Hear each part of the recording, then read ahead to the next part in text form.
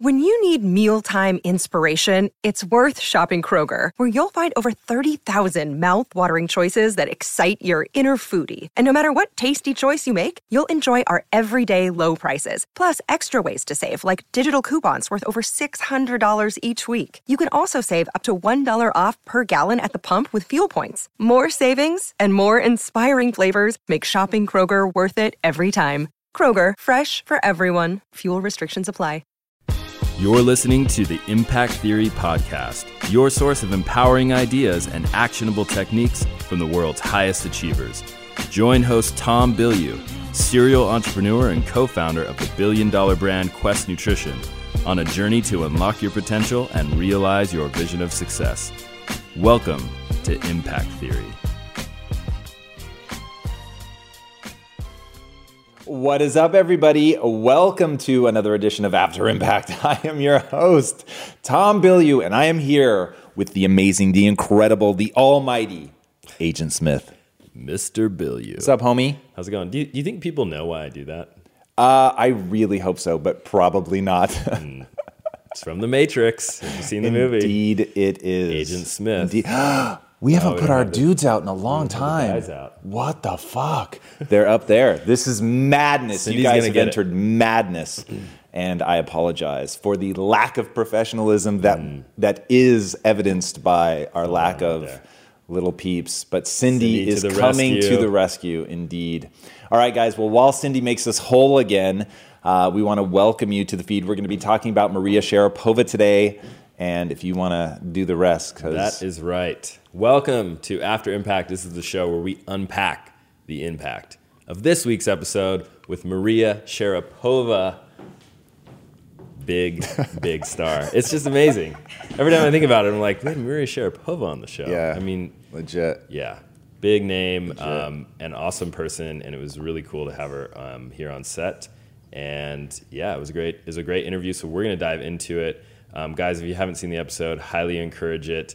And before we jump into that, I want to just mention for those of you who are on Facebook Live and YouTube Live, we're running a contest right now.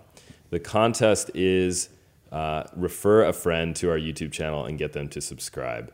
The prize, which I think you might be excited about, is we are going to fly you out from anywhere in the world to Los Angeles for a day to hang out with Mr. Bilyeu and the Impact Theory team. Word. So it's a big prize. You get to come out here. We'll take care of flight. We'll take care of accommodations. And you just get to be here, learn from Tom, ask questions, any questions that you have, see what we're doing behind the scenes, and really get a feel for what Impact Theory is all about. Indeed. And just to be really clear, the way the contest works is the more people that go and subscribe and then drop your name into the comments on that video, it's a very specific video, which we'll put in the comments here if you didn't already say that. The more people that go there and put your name in the comments, the more chances or the more times you're entered into the contest. So you want to get as many people as you can. You will notice there are a small handful of people that are getting a lot of love from their friends, family, followers. But it's been pretty amazing. And some of them had so many that I called bullshit. And I was like, I'm looking these motherfuckers up. And like, I started going through, they seem like real people. David Kim is one of them. David Kim's had a lot of love. We see you. And then, his last name sounds like 3 words put together. I can't remember it off the top of my head. But yesterday he had just a gaggle of people. And I thought, for sure, this is a bot of some kind. Yeah. Doesn't seem like it. But yes, please get involved in the contest. Please help us spread the word. That's what we're trying to do, grow our YouTube following. We have an internal number of 115K. Correct. By the end of the month. It looks like we're way off from that. And so, shame. The contest, deep shame, well said. Yep. The contest keeps running it's 3 weeks total. So we started it a few days ago, so you've still got some time. But go rally those troops. Deadline is, I believe, the 13th of October. Sounds about right. Is that a Friday? That's a Friday. Is it really? It's a Friday the 13th. That's hilarious. In October? In October. Come on. Now, Casey, does this make it like a religious holiday for her? Yeah, seriously. Friday the 13th in October, this is Casey's jam. Just a marathon. So it's madness. Friday the 13th. Okay, let's dive into it. Maria Sharapova, I'm sure most of you know, world famous athlete, also a great person. She just came out with a book, which We should get a copy of that and We put it on should. set. That should be sitting here. Will, can you grab a copy? While we dig up that copy, I will say that I'll just give this right to the A camera. She's also the highest paid female athlete, period. Like not female tennis player, the female athlete. So this woman has done an incredible job of turning her success into success in multiple arenas. Very impressive. Yeah, really cool. And she also has she's an entrepreneur. She has a company called Sugar Pova where they make gummies and chocolate and all kinds of tasty things. This is the book, Unstoppable.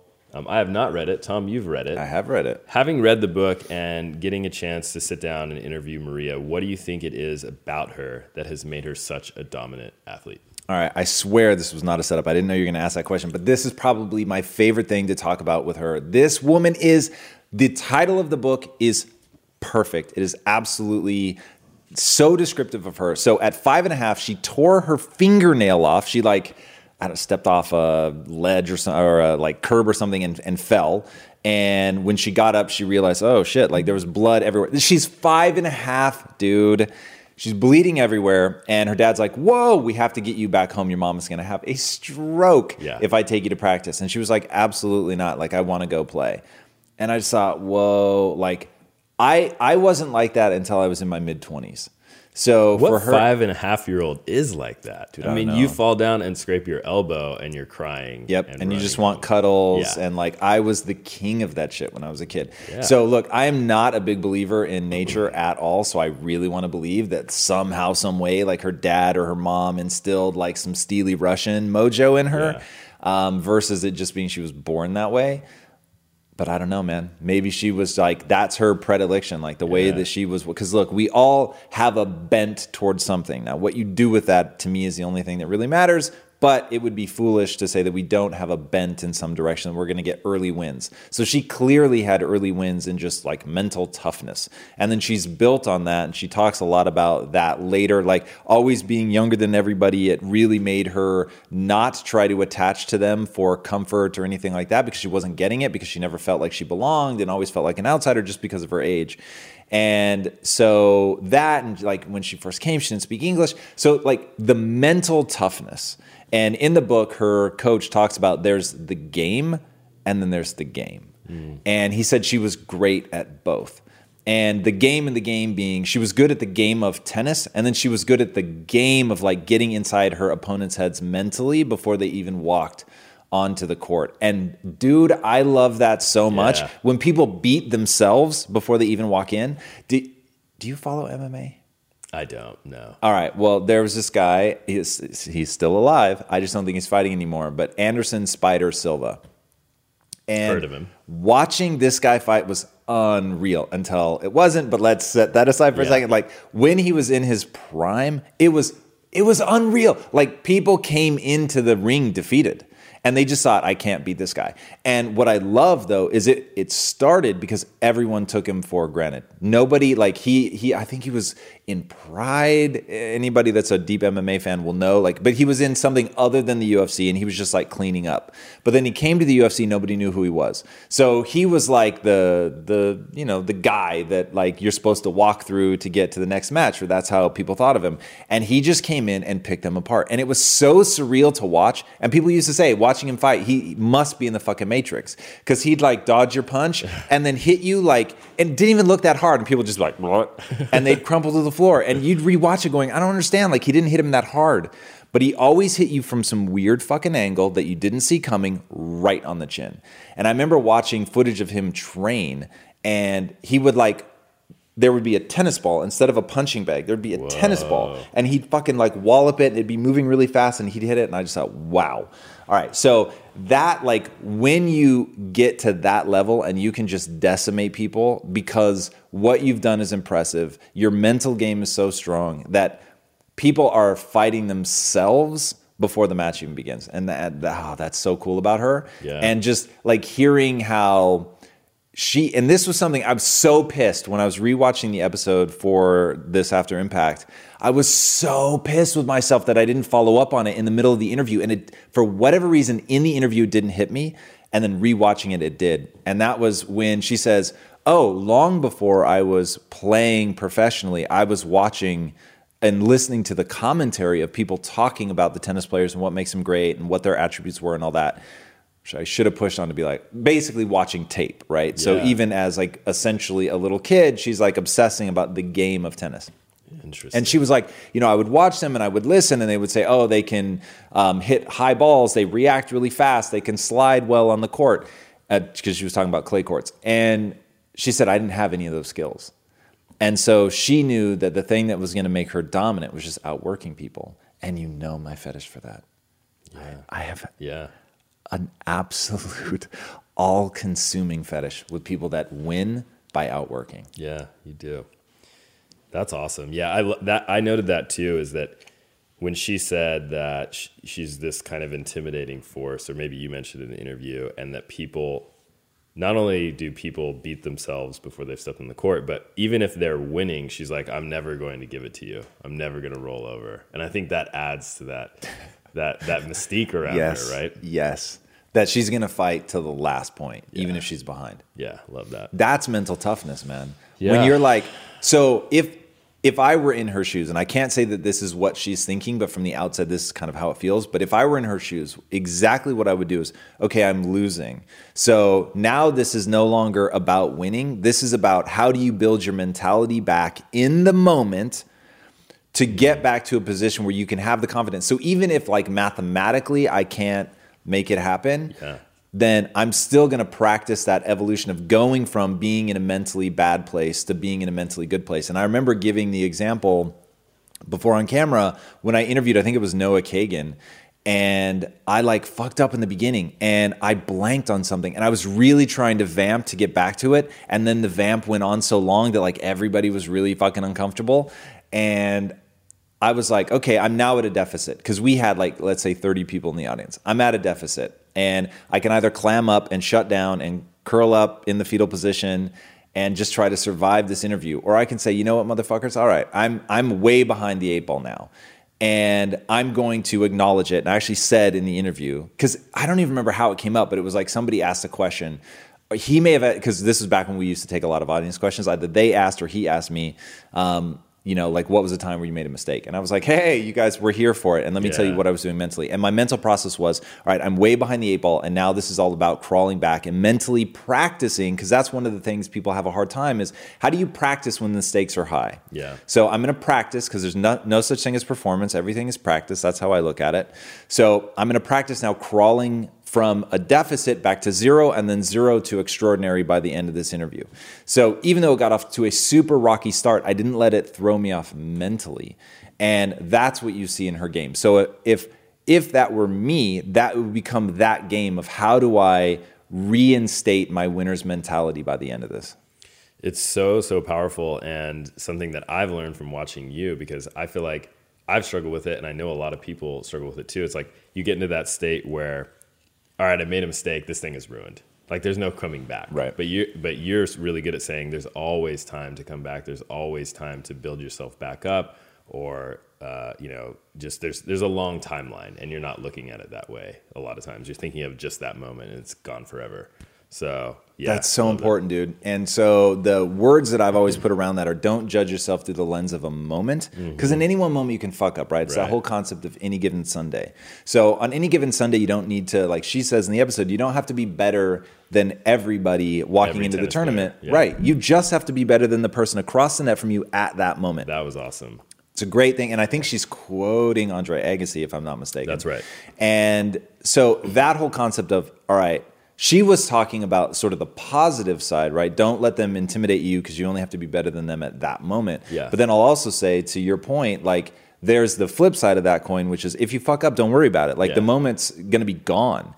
And if you let that then deteriorate future performances because you're obsessively thinking about it and you let it somehow become a part of your identity and it says that you're a worse player or whatever, then you really will be a worse player. I mean, it's ridiculous like how the mind works. Yeah. All right, guys, we have a lot to get through in this episode. If you have questions, please send them our way so that Tom can dive into it regarding the episode. It looks like we have a couple, so I'm going to jump into it. First off, couple shout-outs.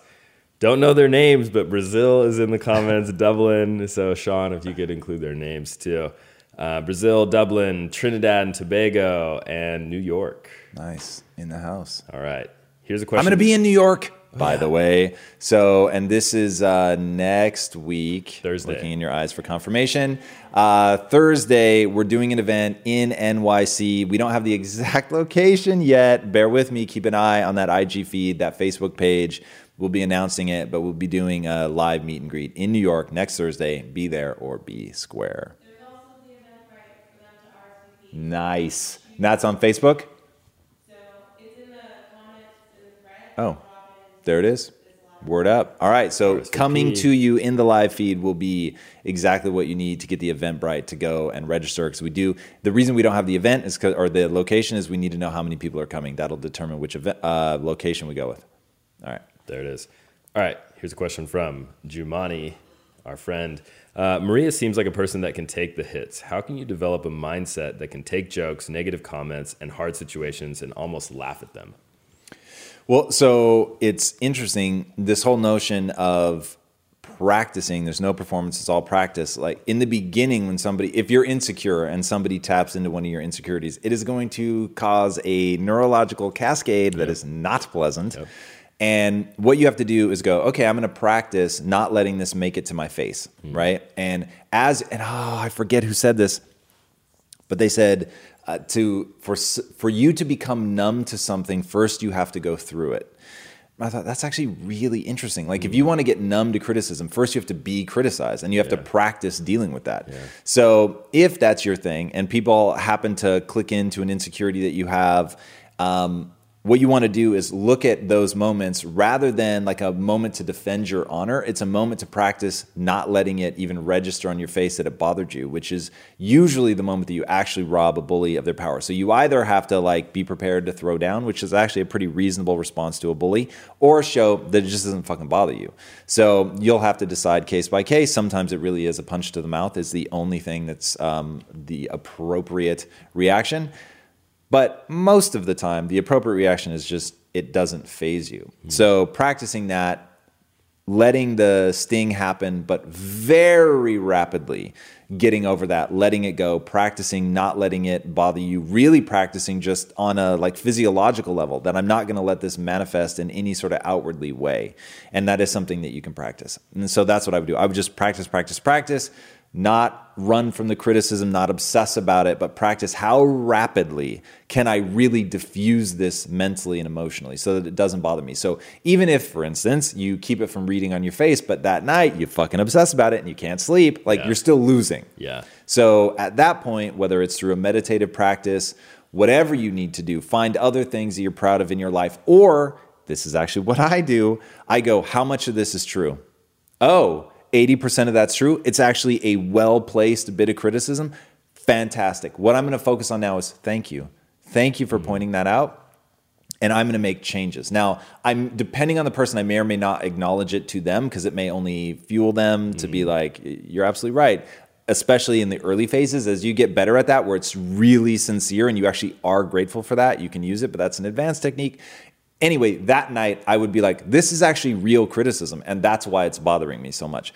Because it's real, and I know that I can get better, and I don't judge myself through the lens of a moment, I judge myself through the lens of a lifetime, I'm not going to feel badly about that. I'm not going to waste time feeling badly, because that doesn't serve me. Yeah. And the fact that I can get better at anything at any time, and that it's all my fault, I'm in control, and I get to like choose different ways to spend my time to actually acquire that skill, that really lowers that sense of weight or pain. I don't know how to describe that emotion. Shame, like whatever that is, feeling badly about yourself. Mm-hmm. It instantly goes away from me when I remember, I could get good at that if I choose to. That's awesome. What do you think about doing activities where you're completely out of your element? It's brand new to you. You have to have a beginner's mindset. You're going to fall down, look foolish. People are going to make fun of you. To develop that, like thicken that skin against criticism. Man, how very stoic of you. So, and by that I mean stoic philosopher. I forget which one it was. Ryan Holiday, if you're in the comments, love Ryan Holiday. As you so often are, tell us who it is. But there was one guy, I can't remember who, and he was wealthy and well-respected, And so what he realized he had was a fear of losing all of that. And so every so often he would, in fact, I may be conflating two stories. There was one guy who would dress ridiculously to remind himself that like people can judge you all they want, but like who you are is all that really matters. And then like who you are as a person. And then the other guy would go and live like literally on the street. And he would sleep on the street. He would have no worldly possessions for whatever period of time, a day or 2 days. And he said every time he did that, he would think to himself, this is what I'm afraid of. So it's like nobody's going to rush to that. It's not an ideal or optimized way to live. But when you force yourself to go through it, you really do come out the other side. And look, I haven't done that particular thing, but like not eating. You come out the other side going, yeah, okay, it just wasn't that bad. Yeah. So, and that I think is a really, really not easy, but direct and simple way to do what you're talking about, which is confront it, do it, practice it. And I think that it is very, very usable to thicken your skin, to recognize that almost that you don't even like need that thick of skin to deal with it. It's just not that big of a deal. Yeah. Awesome. All right. So at this point, you have interviewed several world-class athletes, both on Impact Theory and Inside Quest. I'm just going to list off a couple names. So Michael Strahan, Terrell Owens, Laird Hamilton, Sugar Ray Leonard, some really amazing athletes in all different sports. I want to ask, do you see any similarities between the way that Maria thinks and the way that these other champions think? Definitively. In fact, the one thing I will say, all the ones that you named, all of them were the result of work ethic. Like these were people that just pushed and pushed and pushed and didn't stop and kept going and wanted to get better, always looking to improve. And that was the thing, like really, really consistently. I mean, Terrell was a really cool example of like, dude, nobody thought I was going to be anything. Like I went to a remote college, like nobody wanted to draft me. Same with Strahan. He went to the college that would take him, that he could get a scholarship from. And like they were just hell-bent to learn, to get better, to push themselves. And then my favorite story about Strahan, he watches the movie The Matrix. This is how Strahan and I connected, by the way. So I bring up The Matrix and he was like, that's like my fucking favorite movie. That movie changed my life. And I was like, all right, you have to tell me how. And he said, so the year that I set the record for the most sacks was after watching The Matrix. And I realized I was holding myself back. That my belief that once I got one sack, I could never get a second one. He said that was stopping me. And then I said, wait a second. You know, do you think that's air you're breathing? He was like, that line just kept going in my head. And I realized just because I got one, why can't I get two? Why couldn't I get three?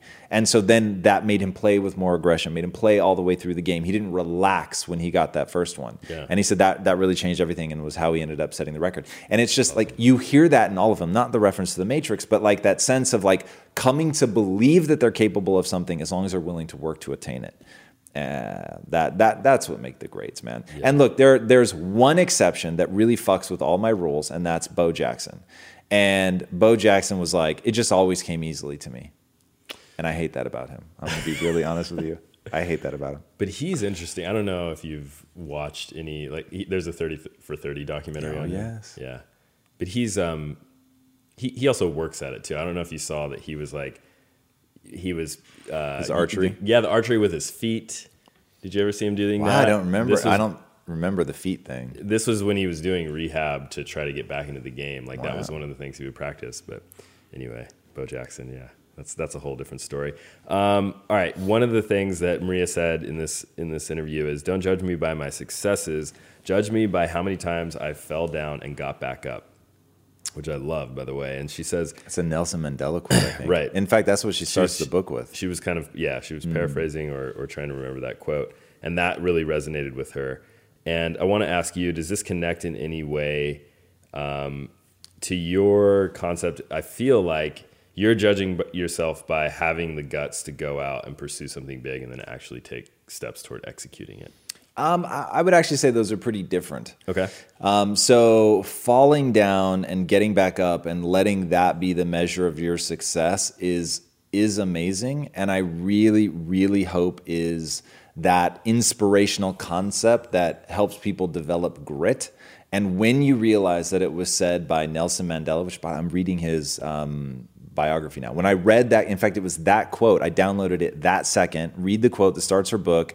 Go download it onto Audible. And now I just started reading it yesterday. When you realize he's the one that said it after everything that he went through, I was like, 27 years in jail, man. That's fucking nuts. Yeah. And to walk out and be walking out and going, like, I have to let go of all my anger, all of my bitterness, if I'm going to be able to really lead people and do something incredible. So, yeah, man, that's just like the weight of those words coming from that guy. I hope everybody really puts that at the center of their existence, because so many people are crippled by fear. And it's like, once you embrace, I'm going to embarrass myself. It's a foregone conclusion. I'm going to embarrass myself. I'm going to fail. People are going to make fun of me. They're going to laugh at me. And the only way to win is on a long timeline. The only way to win is to get back up every time, every time, every time. And there's the famous quote that I would almost be a little surprised if somebody isn't already dropping into the comment section, which is, fall down 7 times, get up 8. The problem is, of course, you can't get up more times than you fall down. So, but fall down 7 times, get up 7 times, that's very impressive. Yeah. So it's so simple and it's so powerful. And the other one is, just the other concept's different. Okay. And it seems like a lot of her happiness comes from, and I want to get your thoughts on this, it's less from actually winning the tournament and getting the trophy and more from knowing the amount of work that she put in to get there. Seems like she takes a lot of pride. And she says in the interview, it's nice to look over and see that trophy next to your bed, but then you think about, how tired you were and how sore you were and how many times you pushed through to get there. And that seems like she takes a lot of her like fulfillment really from. Dude, that's identity, man. Yeah. That is identity. That's where real fulfillment comes from.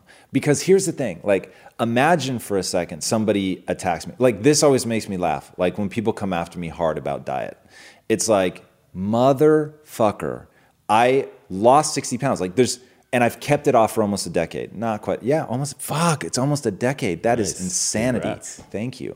So it's like, what are you trying to tell me? It's like, I get it. There are other paths to heaven. Fantastic. But to say that what I'm saying doesn't make sense, like, are you retarded? I don't even understand the attack. It's like, dude, I'm not guessing. This is what I did. And so if your attack is it only worked once, great. But like, it worked. So once something works, like all the hate in the world, if when you're by yourself, you're alone, and your thoughts of who you are positive, no one can touch you. No one can touch you. Conversely, if when you're out in the world and everyone is praising you and saying that you're amazing, but when you're alone, the darkness comes for you and you know you're a sham, you've got nothing. I have the chills on my face. The only thing that matters is what you think about yourself when you're by yourself. In those quiet moments, man. And that is, I have the chills on my face again. That is like, all of your work should be about that. Like, every day, am I doing the things? Like, I can't tell you how many times. I don't know why this week, for some reason, every morning, I'm like, it's 4:30 a.m. No one would know if I played video games right now. No one would know. Like, you guys would never know, right? It's just soft enough that if I spent a couple hours in the morning playing video games, as long as I wasn't sitting in there with the controller in my hand when you guys got here, like, nobody would know. I'm usually up for hours before Lisa gets up, so even she wouldn't know. But I would know. I would know that I'm not the person that I say I am. I'm not the person that I want to become. And so it's like, it's amusing to me the way that the impulse runs through my head, because it's like, Jesus, like, even this far into like my journey, there's still that weak little voice that's like, go ahead, like, it's Right, okay, sure. Eat that, right? That happens to me all the time. So I'm scary disciplined with my food, and I will fucking walk by a bag of like tortilla chips or Doritos or a ding dong, a piece of cake, and it's like, go ahead. Like, nobody's looking, nobody will know. So it's really funny. But I'm so obsessed with feeling good about myself at 3:30 in the morning, because every time I make the choice to be the person that I'll be proud to be, the next time it's 3:30 in the morning and it's the gut check of who I really am. That is the gift, like, honestly, I want to give everybody. That is what this show is about. How do you get to the point where in those quiet moments, when you're all by yourself, that you're going to feel really good about who you are, regardless of what anybody says about you? Because you've had every opportunity to be weak and you didn't take it. That's really powerful, and something that just came together for me, and I know you've been talking about this a long time, so I'm surprised that I'm just now getting it in this like level of clarity. But I think where a lot of people struggle is they break down or don't follow through because they don't have a super, super clearly defined identity or of who they want to be. So like you just said that you could do that, but the vision of yourself and what you say you are does not comply. Correct. And you know that these are specific things. You don't play video games at 2 hours in the morning. You don't eat that potato chip. And I think where a trap that people can fall into, and I think I've fallen into it too, is you have sort of a notion of who you want to be, but it's not that clearly defined. So it's easy to just rationalize little things here and there, or to not even think about it and say this is okay, when if you had that really clear roadmap, you would know it's not okay. It would just be an easy decision. Bright lines. Yeah. Bright lines. And here's why bright lines work. Because the second you cross over it, you don't get to feel good about yourself anymore. And this, man, I don't know if I'm doing a good job of externalizing it. Like, I don't know yet the words to put around. In fact, somebody, Michelle, I don't see Will. Is he hiding behind the column? Will, will you write this down for me?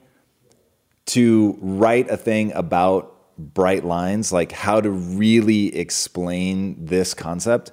Because when you have bright lines and there are things that you either do or don't do, you trigger, and in fact, you have to get good at knowing how to reward yourself and knowing how to punish yourself. Because that's what makes all of this work. Is I really feel good at 3:30 in the morning by myself. When I make the right choice, it feels so good. And this is something that I've been trying to, it's come up a lot recently, is, oh, Tom, I don't have the motivation. Oh, Tom, like, I can't seem to find a passion. Like, what's the problem? The problem is you're not excited about anything. You're not excited about what's at the end of that rainbow. You're not excited, fuck the rainbow. You're not excited about what is at the end of that very hard road that is before you. So there's nothing at the end of that is worth going through all the things you're going through to get there. And so halfway through, you're like, why am I doing this? That's what fucking happened to me with money. I wasn't excited enough about money. And like, God, if you're that excited about money, then it might work. And all of my words may be total bullshit. I'm just coming from the place of it wasn't enough for me. I wasn't excited enough about money. Now, I found I was getting very excited about things that money could do. And once I started focusing on that, like, whoa, this is what I want to facilitate. This is a dream I want to make come true. Then it was really easy for me to go fucking hard, to show up at all hours of the morning, to bust ass, because there were very real, concrete, tangible people that I loved and cared about that I wanted to have an impact on. And whether that was mentally, physically, and those have been the two drivers of my life post-money, were how do I help people physically that I know, love, and care about? And how do I help people mentally that I know, love, and care about? Like, change these things, have a huge impact on their life. That is meaningful to me. And so that thing is exciting to me. The vision of becoming the person that I would need to become to execute against that is exciting to me. Knowing how to reward myself and, quite frankly, fucking punish myself.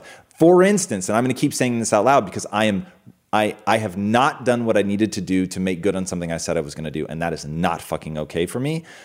I said that we would have our first comic book by October 1st.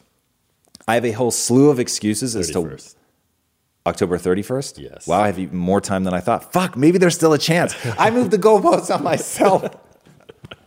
That's such a me thing. I still have time. I might be able to pull it off now. Oh, okay. So, fuck, you just really gave me a gift. When I thought I wasn't going to make it, just to finish that thought, I was like, I need to start confessing to this because I'm fucking this up and I'm not going to meet my deadline. And that isn't okay. You have to be willing to punish yourself when you miss things, to not feel good about that, to own up to the people that you respect and that you want to respect you, and to tell them, look, I fucked up. Which, by the way, is a long-term be respected strategy. In fact, I'm going to give a shout out. So this guy named Charlie, what's his real last name? He goes Hoopert. So Charlie Hoopert from Instant Charisma on Command. Charisma on Command, thank you. It's a YouTube channel. Go to it now. He came here yesterday. He saw the event that we did. Super fucking cool guy. Great guy. Came to the event. It was like, hey, I would love to give you some advice on your YouTube channel. I was like, dude, I'll take fucking a good idea from wherever I can get it. Comes out to the house, gives me this whole thing. I bring all that up because he has a video on Adele about how the way that she is so real and so authentic over the long run endears people. So even though it seems like she's kind of throwing herself under the bus all the time by just confessing to things that seem like they wouldn't make her seem cool, but they actually make her seem cooler. Great video. Go there. Charisma on Command YouTube channel. Super fucking rad. I have no affiliation with him other than he was really cool to us and came yesterday and gave us some really fucking great advice. And then I watched a shit ton of his videos and they're really good. So go check them out. But when it's somebody that you want to respect you, you would think like positioning yourself to be cool, to always look cool is the right answer. And it's really not. Like always owning it. Always. There's no way after a year with me that people be like, oh, he tries to sweep shit under the rug. When he fucks up, he doesn't own it. Like I fucking fall over myself to own when I have screwed up. And it is my belief that in the long run, that's going to be a win. When it comes to platforms that will help you run a business, there is no shortage of options on the market. But if you want to use the best, most advanced, and most efficient platform out there, you need to be using Shopify. For whatever and wherever you want to sell, from launching to going international, Shopify is the global commerce platform that will help you grow at every stage of your business. With award-winning customer service, the internet's highest converting checkout page, and a suite of integrated AI tools, Shopify is your all-in-one platform to quickly and efficiently take your business to the next level. I love everything about Shopify because it makes it so easy to start, run, and grow a business. Shopify powers more than 10% of all US e-commerce because businesses that want to grow quickly use Shopify. Sign up for a $1 per month trial at shopify.com/impact, all lowercase. Again, go to shopify.com/impact right now to grow your business no matter what stage you're in. Shopify.com/impact. In today's highly unpredictable and rapidly changing world, the smartest move you can make from a financial standpoint is to actually understand how money works and how markets move. Because if you want to have any chance of investing your money wisely and growing your financial portfolio, you have to make a profit. And the only way that you're going to do that is either by setting and forgetting or actually understanding what's going on at a macro level. So whether you're a seasoned investor or someone looking for extra guidance, today's sponsor, Yahoo Finance, has got you covered with all the tools, data, and news that you need in one place to grow your knowledge base around what is happening in the world of finance and to make sure that you have the right goals and you're executing well. Yahoo Finance makes it easy to consolidate your accounts so you can effectively and efficiently manage your entire portfolio. Personally, I love how straightforward their platform is to use. It is very simple to get the information that I need, and Impact Theory's own chief financial officer is exactly the same, spending time helping me frame exactly what is going on from a global perspective so that I'm making the smartest decisions that I can. I definitely recommend that you check out Yahoo Finance for comprehensive financial news and analysis. Visit the incredible brand that so many great investors use at yahoofinance.com. It's the #1 financial destination. yahoofinance.com. Once again, guys, head there now, yahoofinance.com.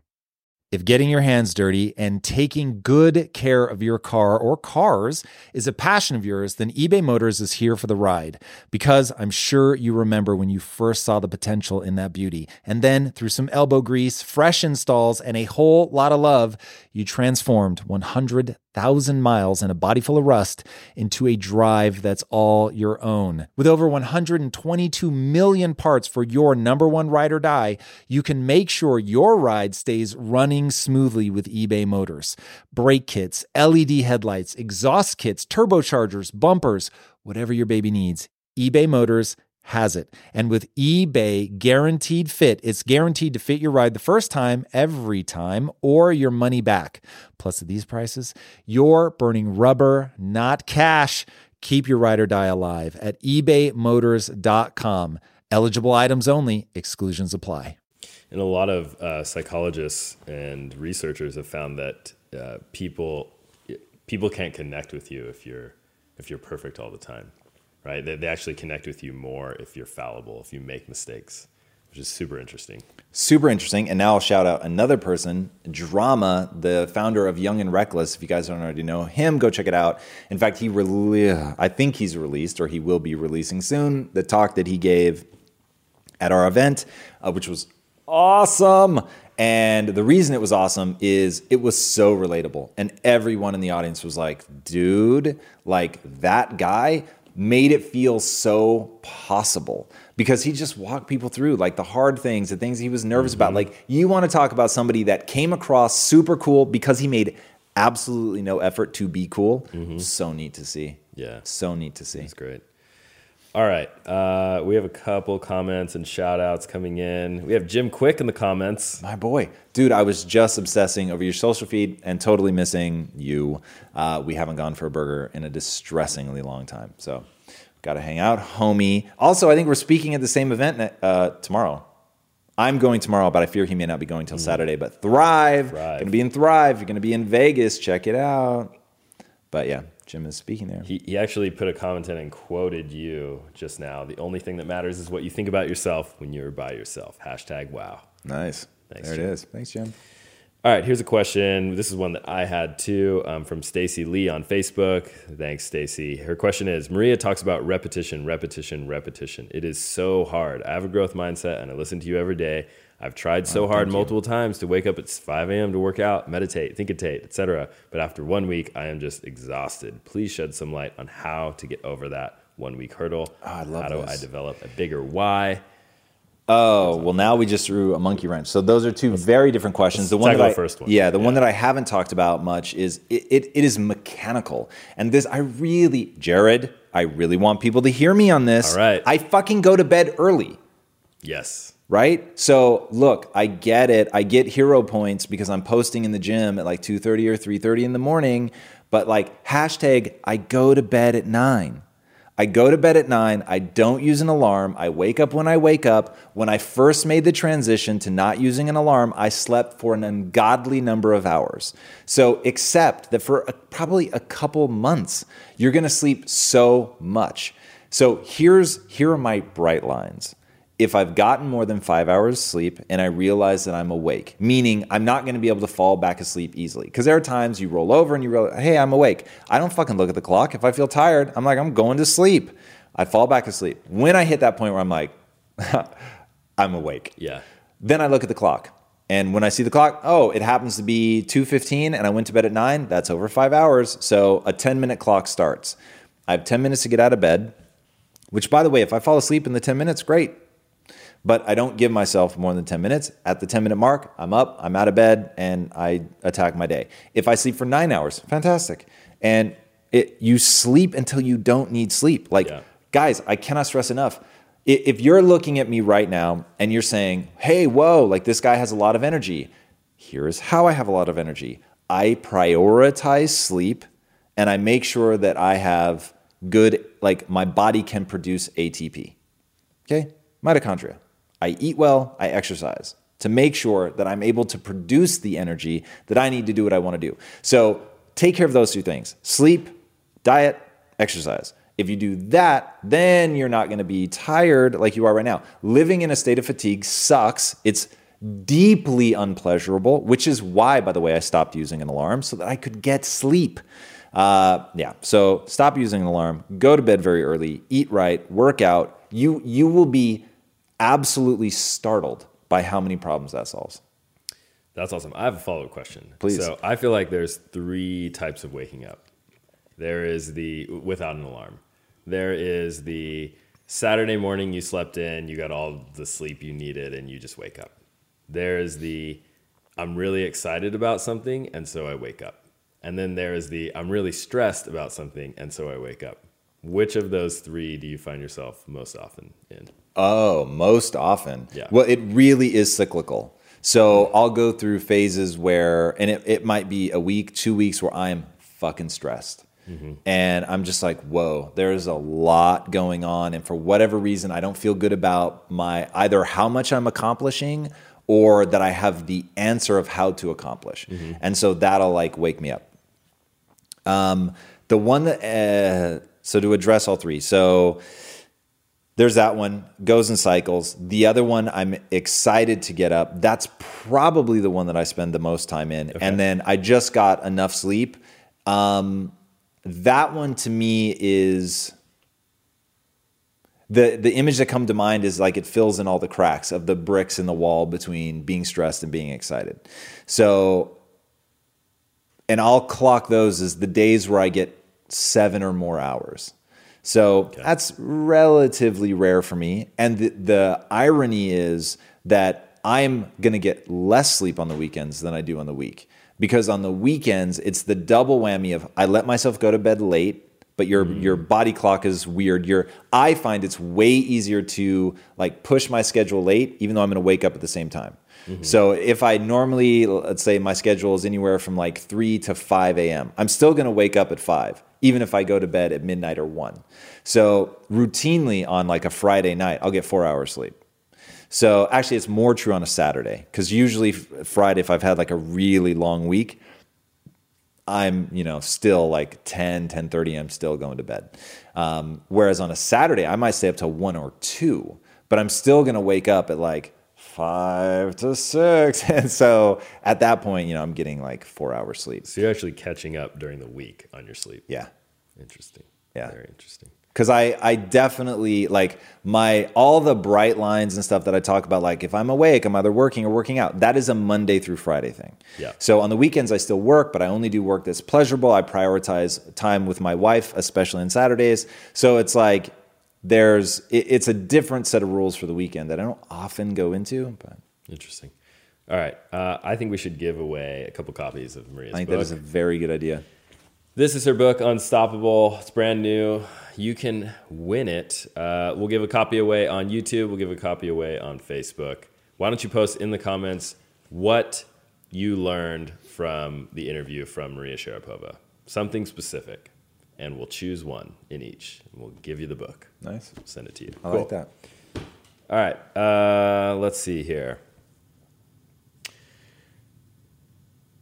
So I want to talk about her competitiveness. It seems she has this instinctive competitive edge, and it seems like it comes naturally to her. She's used it very powerfully in her career. Do you think people who aren't naturally competitive should try to cultivate that quality? Definitively. Without question. Right now, start immediately. As a kid, because I always felt weak and stupid, I never tried to be competitive. In fact, the only thing that I was ever really competitive about was putting on my seatbelt faster than anybody else because they didn't know they were playing. So if I won, I would announce that we were playing the game. And if I lost, then we just weren't playing. That really contextualized me for a minute in terms of what I was like as a kid and how far I've come from that, which I really want people to understand that so that they recognize that like wherever they're at. And I don't care if you're 65, like wherever you're at, there's always time to change your behavior to be more advantageous, right? And that's how to think of it. It is not invalidating your life up to that point. There's always a more advantageous way to be in. Every day I'm trying to be a little bit better and more efficient, more advantageous. So I hope that people see I did not start as like, this guy, he's going to be the guy that goes on to be successful. It was just, I was so deeply unsatisfied with where I was, I could get better. So I think that one of the things that I've cultivated is that competitive drive and to really like own it, which by the way, one of the things that really brought this out in me was video games, playing first person shooters and knowing I'm playing against real people. And I remember when internet was like not great, I like never quite could figure out how people are playing against other people. My internet speed wasn't fast enough to really do it. So like my first sort of stumbly forays into that were very awkward. And I was like, this is dumb. I don't know why people do this. And so I just kept playing against computer. And then I don't remember what made me go like, I really want to try this. I want to play against the other people. And so I tried it and I fell in love because by then I had a growth mindset. And by then I thought, wait a second, I'm really, really bad. You can't imagine how bad I was, where it was like, at first, all I was trying to do was not panic when I saw another player on my radar. Okay. Like not even, you can't even see them on your screen. Just seeing that they were getting close to me would create this like sense of panic. And so I thought, hey, this is a great way to practice like getting out of the sympathetic nervous system into the parasympathetic nervous system. And then it was like, I'm really bad at this and it's quite embarrassing. And they do what's called teabagging in video games where their little character, literally, if you know what teabagging is, they're teabagging your dead corpse, right? And it would like really wind me up. And so I'm like, motherfucker. So then it was like, okay, how do I just not get annoyed at that? And how do I like practice, get better, like keep my calm? And all of a sudden I was like, this is all the things that I've spent learning in business. This is a proxy for.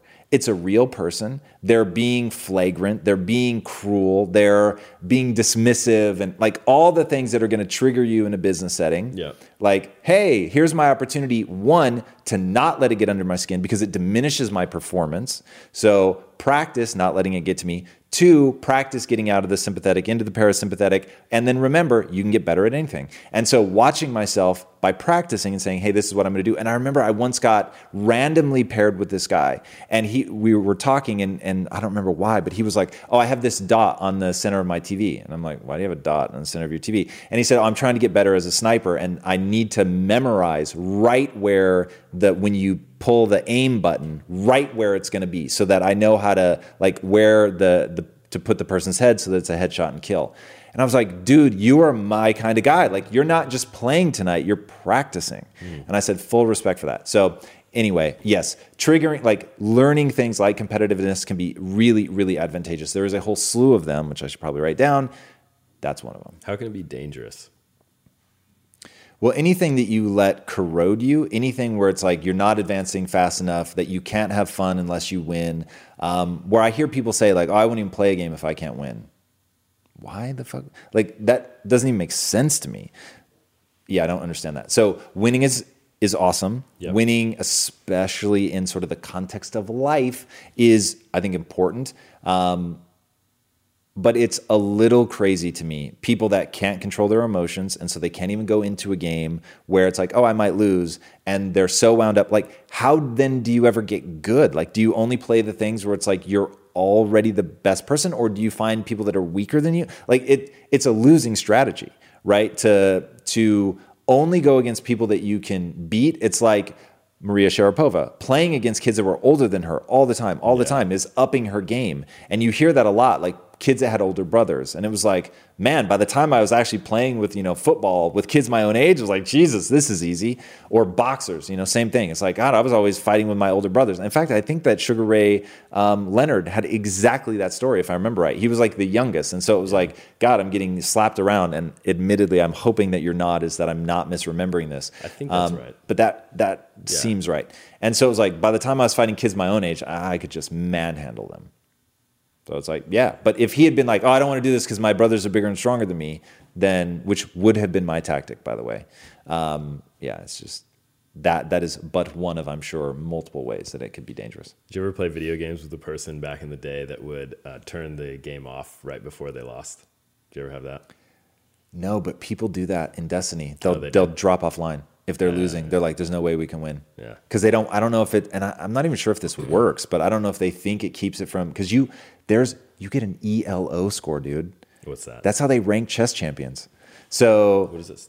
I don't. Okay. In chess, it's like based on who you've beat, who they've beat. And so like if you beat them, like by proxy, then like you've beat other people. And so like it all adds up to this ELO score. And there's like a way where you get points or lose points. I don't remember. I looked this up once because it really mattered to me for a red hot minute when I first started like really trying to be competitive at Destiny.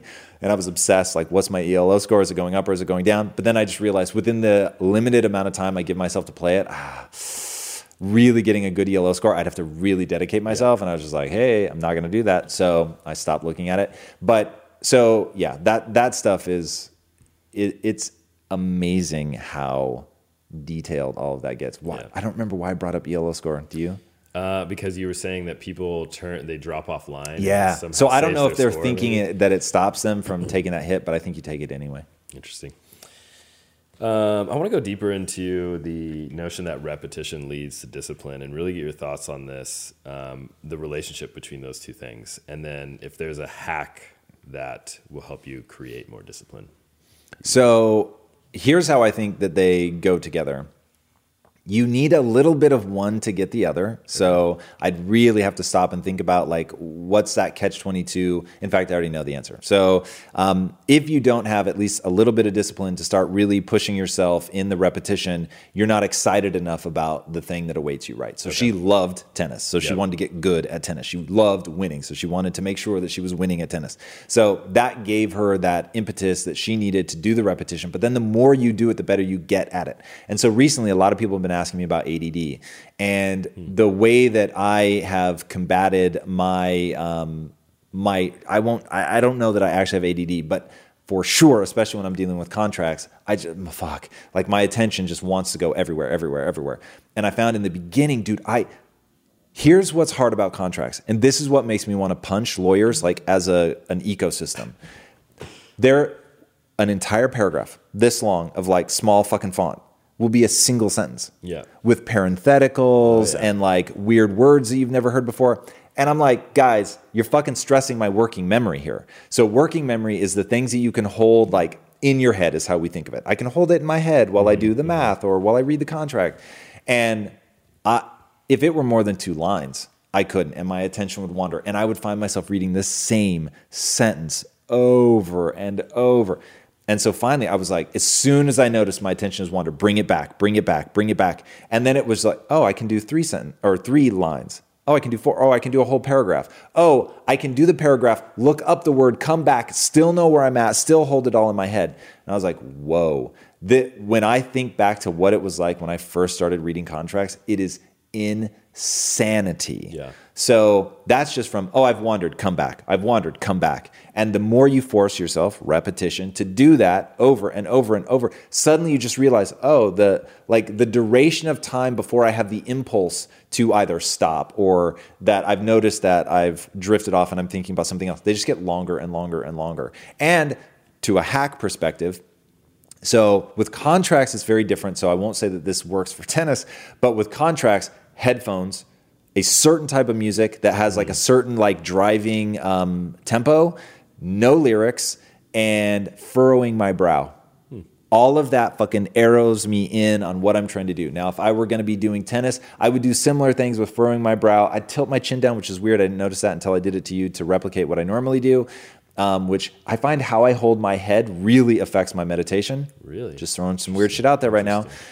So like this versus this will affect me dramatically differently when I meditate in terms of like a sense of peace and calm. You know, I've Super actually fucking heard weird. meditation guides say like, make sure you bring your chin down. Really? Yeah. I've never fucking heard that, but that is so my experience. Because I do guided meditations, so they'll That's walk you through some things fucking like hold your back this way, you know. So, weird. Yeah. That's really weird. I'm super freaked out right now. So I don't know why. I've also just randomly, while we're talking about head position, I've heard if you're in a dream and you wake up but you want to get back to the dream, stay in the exact position that you were laying in. Whoa. That's good to know. Not a dream Some guy. dreams you don't want to get back into. Yeah, good point. So that's, yeah. So there was a second part to the repetition thing. You were going into the brain hacks. So that was the hack. Yeah. So that's it. Cool. So you have lawyers to thank as well then, it sounds like. Jared, I so respect that framing, and I'm so grateful for that. Yes, they've made me stronger. There you go. Do you know what hormesis is? No. A little bit of toxicity is usually good for the system. Okay. The dose makes the poison, right? Like, so there's actually a immunities curve. Or vaccines.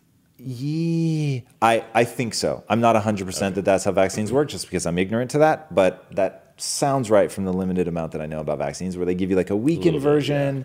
It might be a little different because of the immune system recognizes it and it's too fucking weak to put up a fight. Whereas like if you spray a little bit of Roundup on a plant, which will fucking annihilate it at bigger doses. So you'd think, well, it should be toxic at any dose. At a low dose, the plant will actually grow more. So it's kind of weird. But it has to be like a really low dose. So Do they use? I think this is an example that's often used and this one I know, fasting. Fasting is used as an example for hormesis. Too much, you die, but just enough, and you go into this what they call a hormetic effect, where your body goes in and evaluates cells and goes, can I break this one apart? Because I'm not getting anything into the system. So you look a little old. You look, you have senescence. Maybe you're precancerous. So fuck you. You're not good for the system. I'm going to break you apart and use your constituent parts for something else. So that's one of the reasons that fasting is so awesome, and people should do more fasting. Nice. Please understand the difference between fasting and being anorexic, which are very different things. Anorexia is like a real fucking thing, and I have nothing but compassion and empathy for people that are in anorexia, but that's a whole nother conversation. Yeah. All right, we have a few minutes left, so I want to give away our books at this time. Will, or someone, can we choose someone from YouTube? Only because the YouTube comments disappear after the live, so I want to make sure that we acknowledge that they've won. Find the right person. Choose someone. The question was something that you learned from the episode from Maria. Be specific. And we will send you this book. We'll make sure to connect with you on YouTube and also Facebook as well. We're going to choose one winner there. So, okay. All right. My final question, I guess, or we'll see how many we get through, is around her notion of when she enters the tennis court, like her mental state changes. When she goes into the locker room, that is her office. And that really resonated with me, both from a perspective of like having played sports, and I know like you sort of get into a different mental state when you go onto the field or wherever it is, and also in the way that I think about my job right now. I know we've talked about this a little bit. Like I come in, I have a different work mode than I do play mode or a home mode, right? But you seem to be much more fluid with work and life. So I wanted to get your thoughts on that. Yeah. Can you 100%, but reframe the question. What are you actually asking me? I want to know, first of all, what are your thoughts on that, of her sort of having those very two black and white different states? Because it resonates with me, but I don't think it's something that you employ very much. With work. Correct. So they're like, very much so. I'm indifferent. My wife would vehemently disagree right now. So she would say, you definitely have work mode. So I may not so much between work and play, but I do between leader and husband. So those are wildly different for me. And that's actually really fun. I'm sort of in my head putting myself in her shoes. In fact, she's just wandered over because she's like, look, motherfucker, you better tell some truth right now. So those are very, very different. And one of the things that she hits me up with on the weekend is, you're in work mode right now. And I will say that work mode for me is marked by deadly efficiency. Yeah. And it's one thing I don't think people realize about me, like my fucking obsession with efficiency. And I'm putting myself in your shoes right now. I know there are times where I'm having what my wife would call a waffle, like where it's, hey, like I just want to hear what's going on in people's lives. We're joking around. We're on a tangent. But that is because I think that is one of the most important things that you can have in a company. You have to have real bonds based on emotion. Yeah. And I learned that lesson the hard way. So that to me is really critical, and as a part of being an efficient team is that. But like, when it comes to, if we were talking about something and I know that we're pressed for time or whatever, holy fuck. Like the only thing that stops me from just like, dude, get to the point, is that I know I damage relationships. But like inside my head, I'm like, oh God, like we are fucking pressed for time, boys and girls, we need to move. And so my wife knows me so well that like the slightest like twitch at the corner of my eye, and she feels it. So that's when she's like, stop trying to, like her whole thing, she likes to tell really fucking long stories. People must be like jumping out of their skin. Like, motherfucker, you tell the longest stories ever. But like with the most tangents. But on the like weekend, if I'm giving my wife that look like, okay, I get it, like get to the point. She reminds me that's work mode. It's very okay in work mode. It's very much not okay in play. So I think it's relatively inevitable that anybody that's really trying to play at a high level is going to have different modes. One thing I would encourage you, as the hardest to read human on the planet, I've never encountered a human being more difficult to read than you.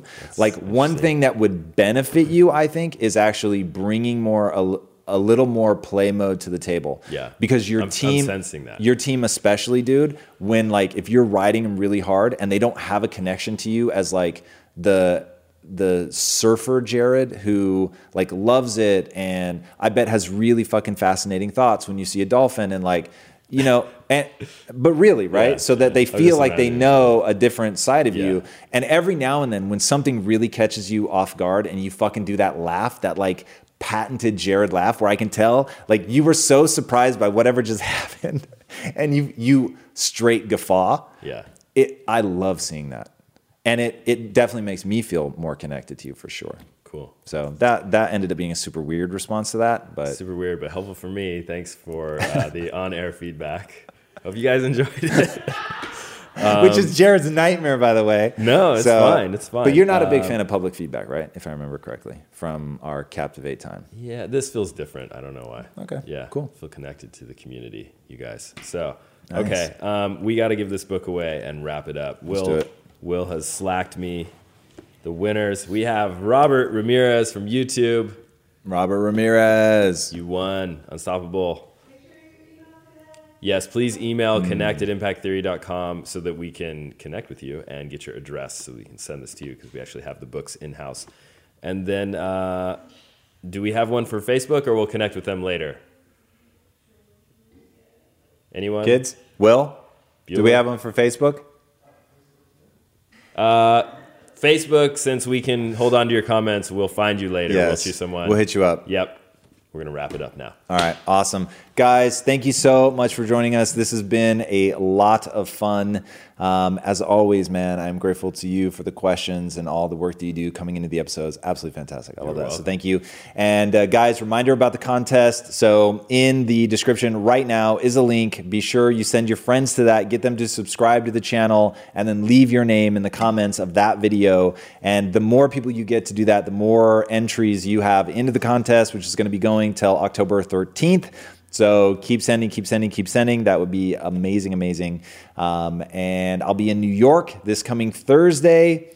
And hopefully I will see any of you New Yorkers there. We will be posting the location on my Facebook page, so keep your eyes peeled. And if you're interested, go to the Eventbrite what do we call that? Link, I guess. I don't know a better word for it. Yeah. And let us know that you're going to be there because that's going to determine the venue. All right, guys, if you haven't already, be sure to subscribe. And until next time, my friends, be legendary. Take care. Hey, everybody, thank you so much for listening. And if this content is delivering value to you, please go to iTunes, go to Stitcher, rate and review us. That helps us build this community. And that is what we are all about right now. Building this community as big as we can to help as many people as we can, deliver as much value as possible. And you guys rating and reviewing really helps with that. All right, guys, thank you again so much. And until next time, my friends, be legendary. Take care.